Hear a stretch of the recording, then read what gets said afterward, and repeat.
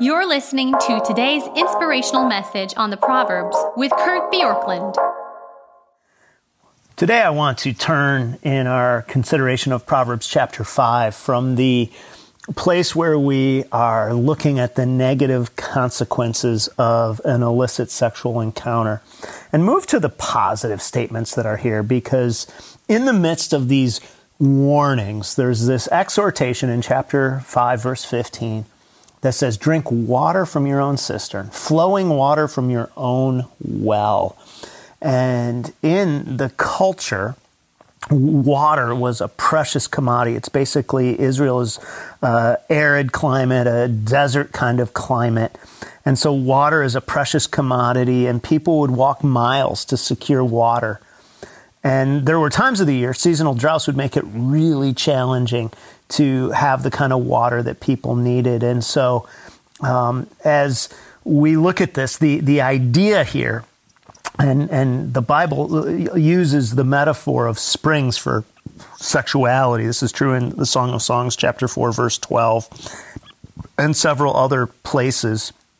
And so what we see here is that this idea of drink water from your own cistern is saying that you, if you are a person who's married, have something that is already beautiful and great, and so enjoy and make that yours. And so the first characteristic, in a sense, that I want to say of protecting your sexuality if you're married is to be exclusive with your spouse. Drink water from your own cistern. Verse 16, should your springs be scattered abroad, streams of water in the streets, let them be for yourself alone and not for strangers with you. And so here's the really simple sense in which this is speaking. The graphic picture of your precious water being spilled into the public streets is meant to evoke an emotional response of how truly tragic it is when sexuality and the deepest part of us are shared with just anyone.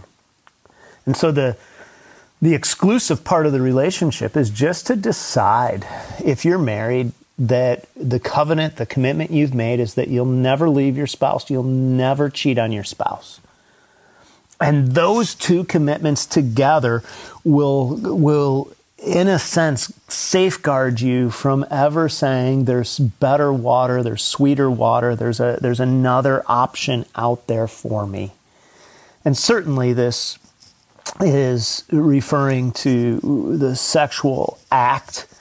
And certainly this is speaking even more pointedly about this idea of not just being sexually involved with somebody else, but saying drink water from your own cistern, prioritize where God has a righteous place for you to experience your sexuality.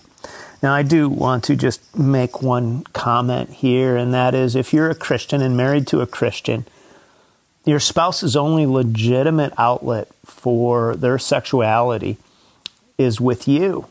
And so to prioritize great connection is actually a biblical idea. It's in 1 Corinthians 7, and I think it's right here in Proverbs again, where it says, drink water from your own cistern. So when you find yourself drawn to something outside of your own marriage, instead of simply saying there's a lot of consequences, there's a lot of problems out here, don't do it, what you actually want to do is come back to your own marriage and return to the place of what it was that drew you to your spouse in the first place. What were the things you appreciated, the things that you enjoyed, and how can you unearth those again? And I know that some of you will say, well, if she would, if he would, then I would be able to. If they weren't, they've changed. They're not the person I married.